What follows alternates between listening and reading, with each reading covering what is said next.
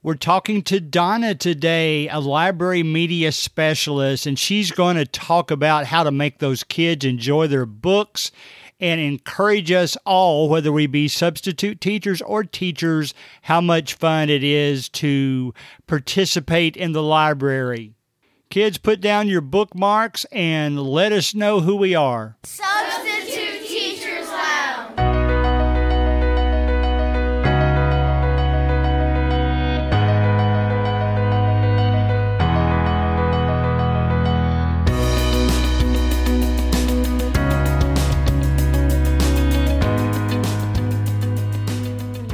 All right, let me remind you, you can contact me at gregcollinssubstitute@gmail.com.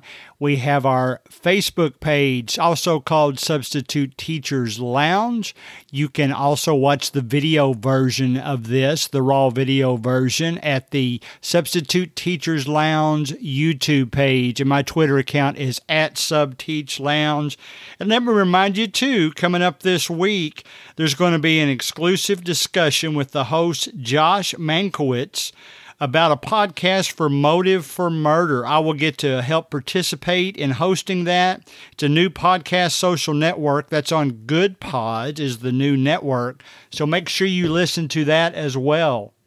In fact, you can actually post your questions by going to Good Pods, looking up Motive for Murder, clicking the discussion tab, and posting your questions there.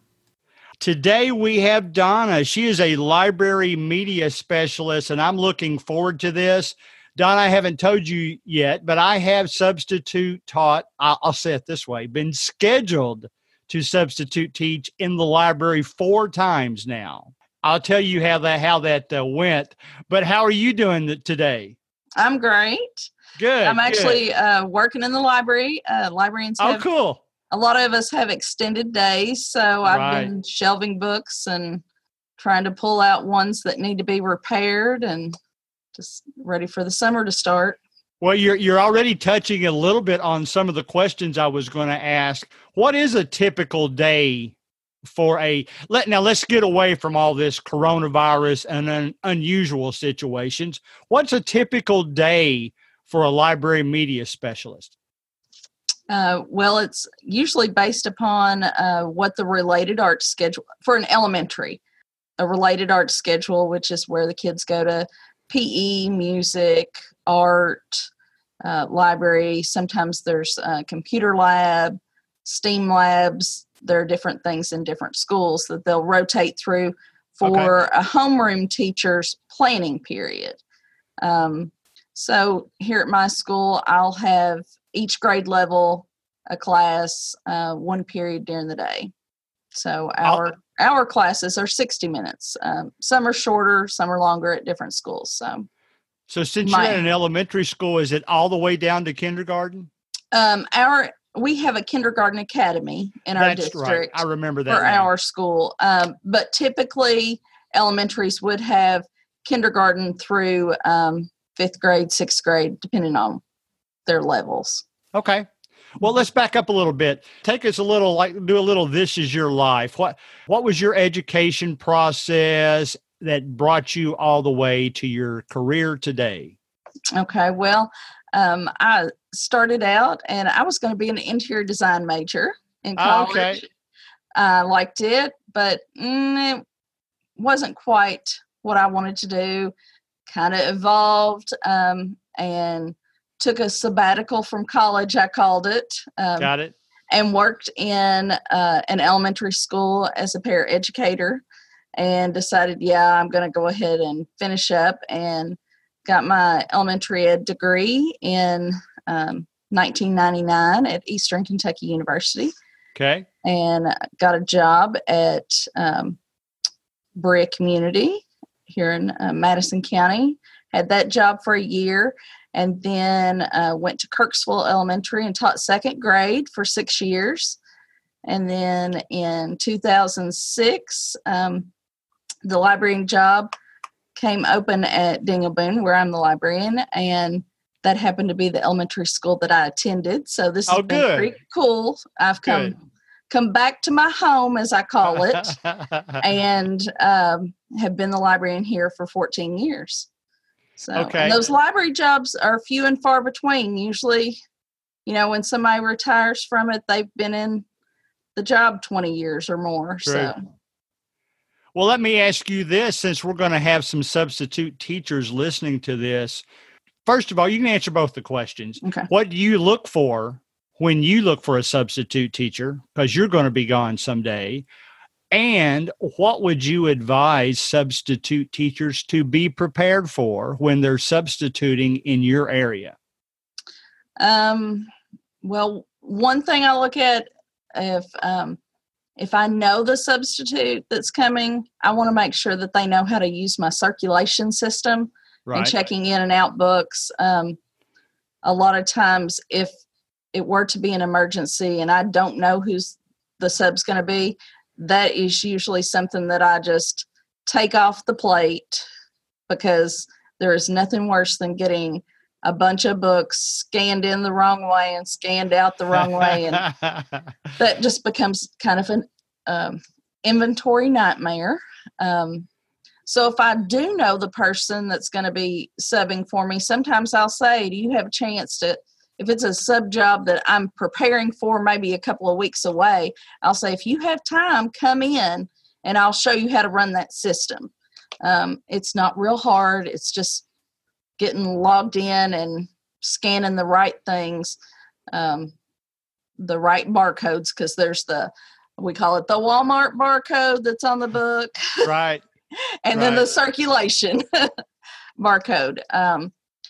And somebody who's not afraid to use technology. There are lots of things that we use now that are technology based, but also somebody that enjoys kids.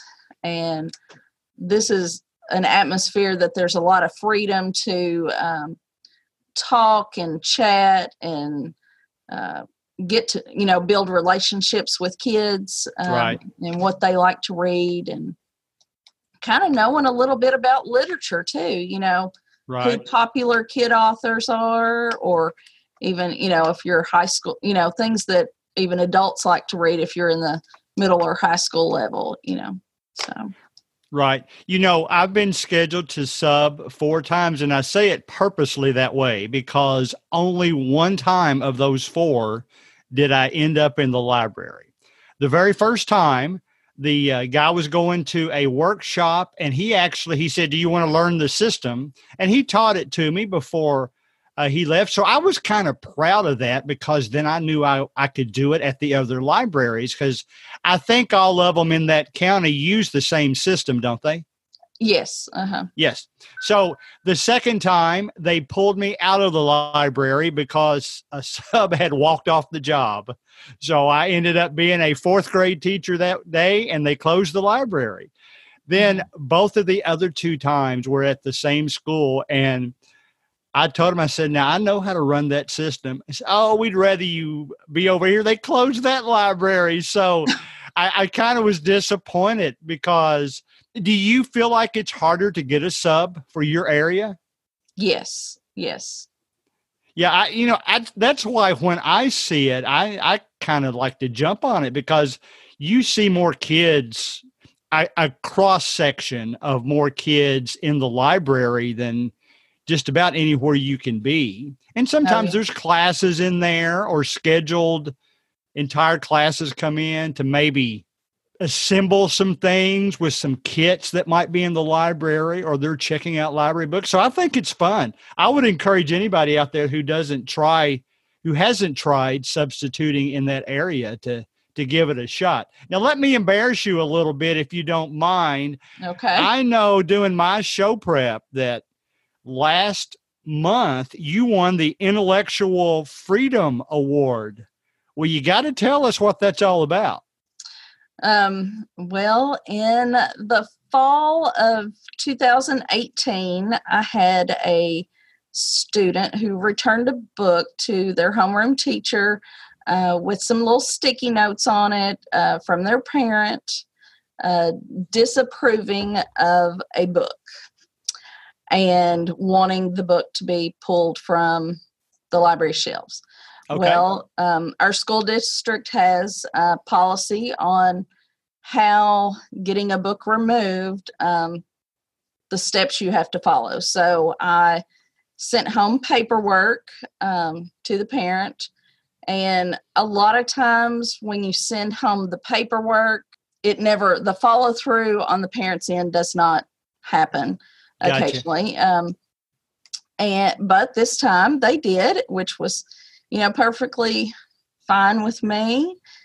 We assembled a committee to, everyone had to read the book and form their own opinions without knowledge of what the parent complaint really was. And we followed all our district steps and procedures and decided that all students have the right to read materials, and that parents also, they have the right to say, no, my child's not going to read this author, and that's fine too. That's a parent's right. But the book was If I Ran the Zoo by Dr. Seuss, and at the time there was some national stuff going on with different things that Dr. Seuss had done and how they were not politically correct in today's time, talking about different races of people. And some of that is in the book, how he depicts different animals and people and races. And you also it was an award-winning book. It was a Caldecott. It wasn't the win. It was the honor book that year for his illustrations. So, it not only would have affected my school, then it would have affected all the schools in the county. Right. Because of the way our documents are written. But the parent was fine with our recommendation of what we were going to do. And we had full support from our principal and superintendent. And in the fall of 2019, I was awarded the Kentucky Library Association's Intellectual Freedom Award. And good. Then some of my fellow librarians nominated me for the American Association of School Librarians National Intellectual Freedom Award, which I was awarded last month, nice. It was right as our COVID quarantine started.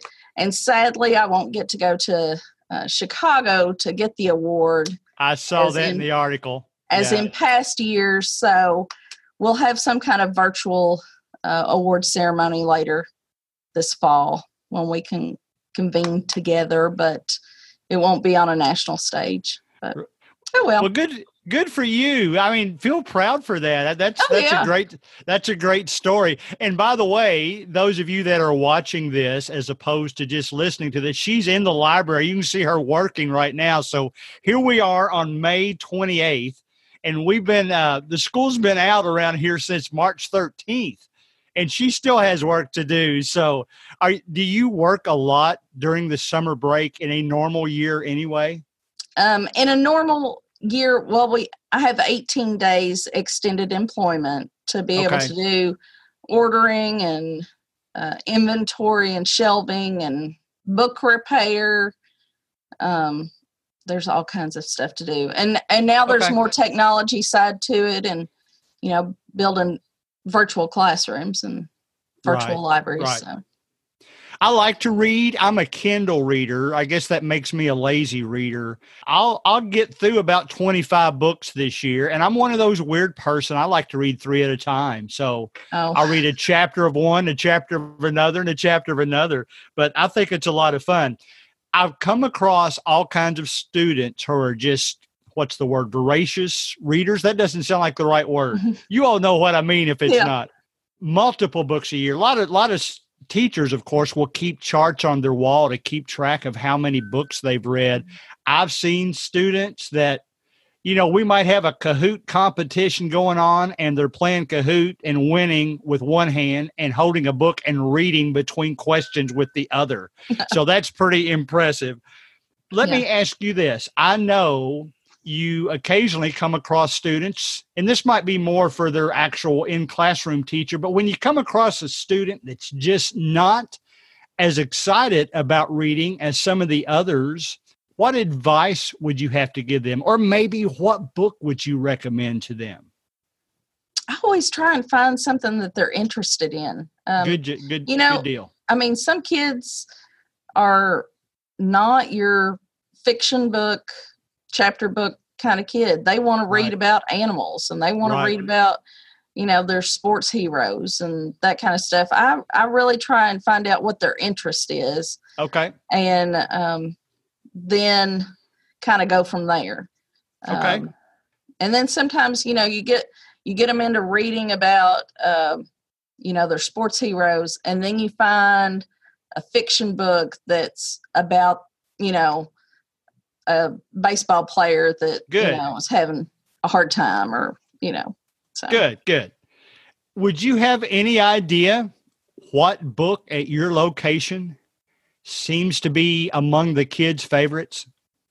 Well, the Diary of a Wimpy Kid series is always off the shelf, and the I Survived series is another one that you cannot keep in the library.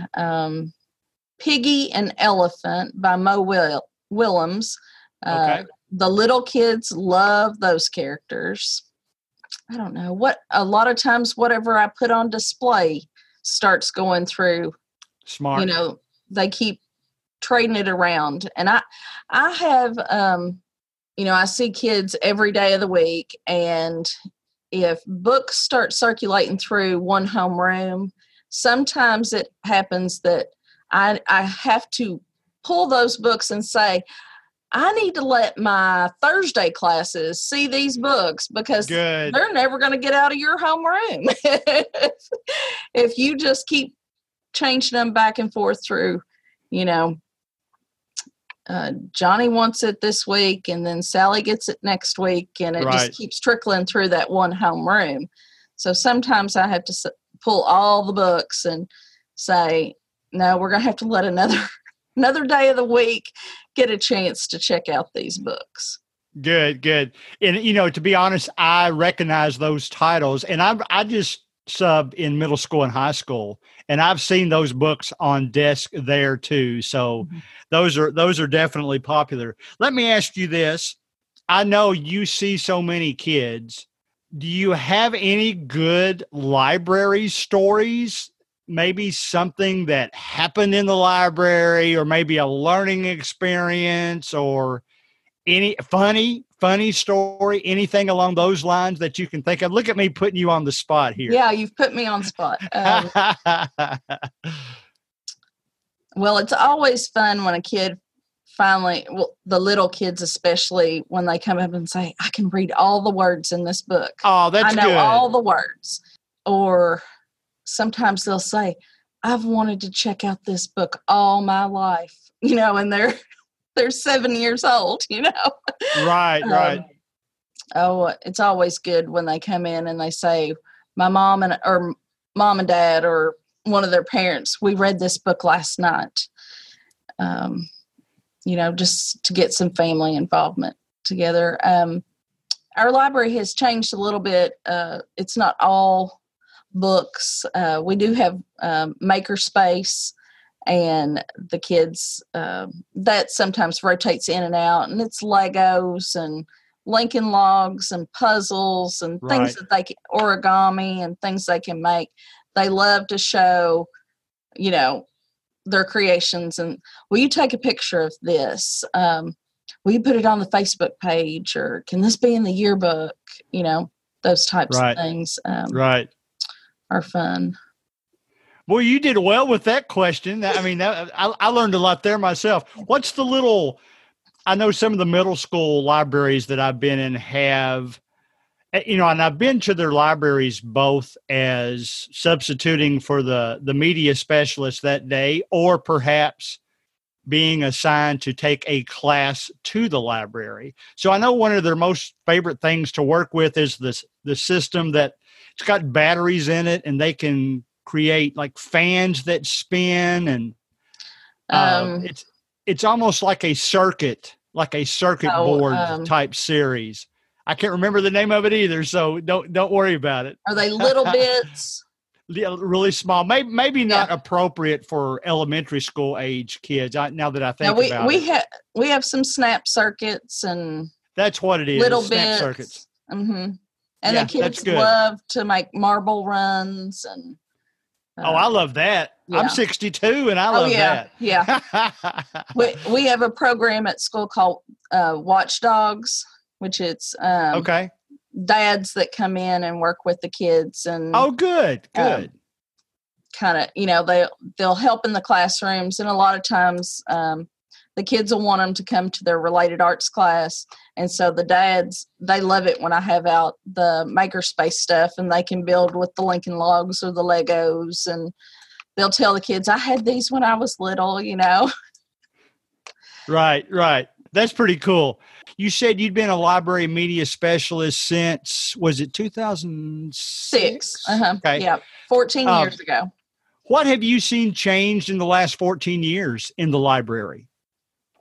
Well, we've added ebooks, and the makerspace has come along in this 14 years.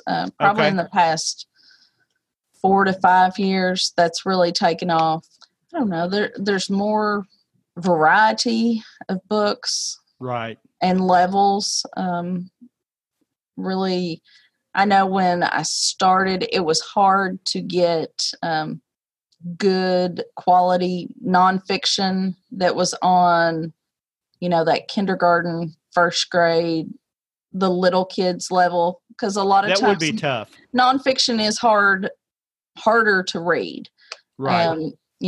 Just more because of the terminology that's used in it, and that has come a long way. There's a lot of quality nonfiction now for little bitties, as I call them.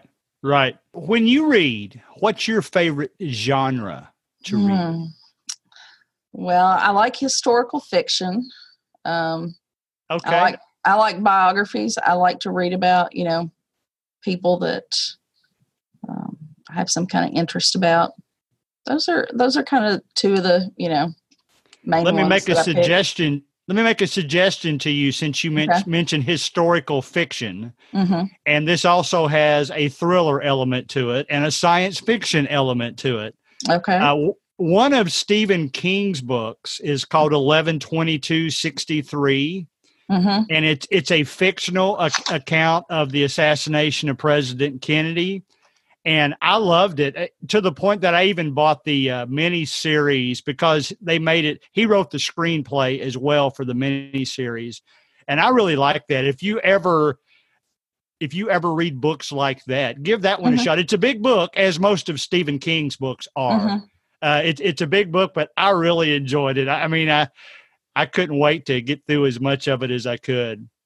All right. Well, I can tell I've enjoyed this interview, because we're about out of time. What closing thoughts would you have for those that might consider being a substitute teacher or even a teacher if they want to go into this area themselves as a career? What's a final few words of advice that you'd give them? Well, if you're going to be a substitute, I'll always maybe have something prepared that, whether it be a book that you really enjoy to read to kids, because you might happen upon, it's an emergency situation, right, and there really aren't any plans left for you.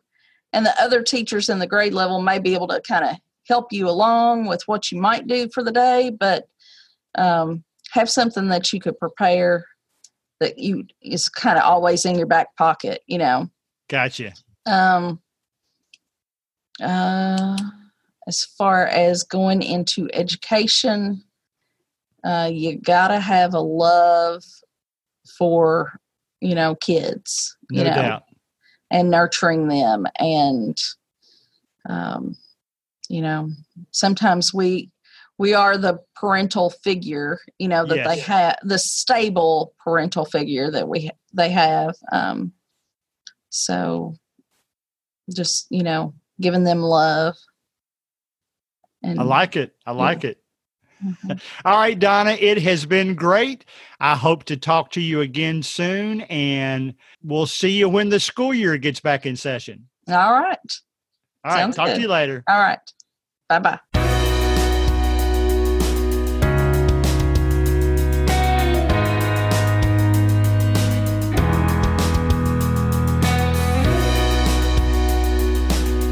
Music provided by Ben Sound.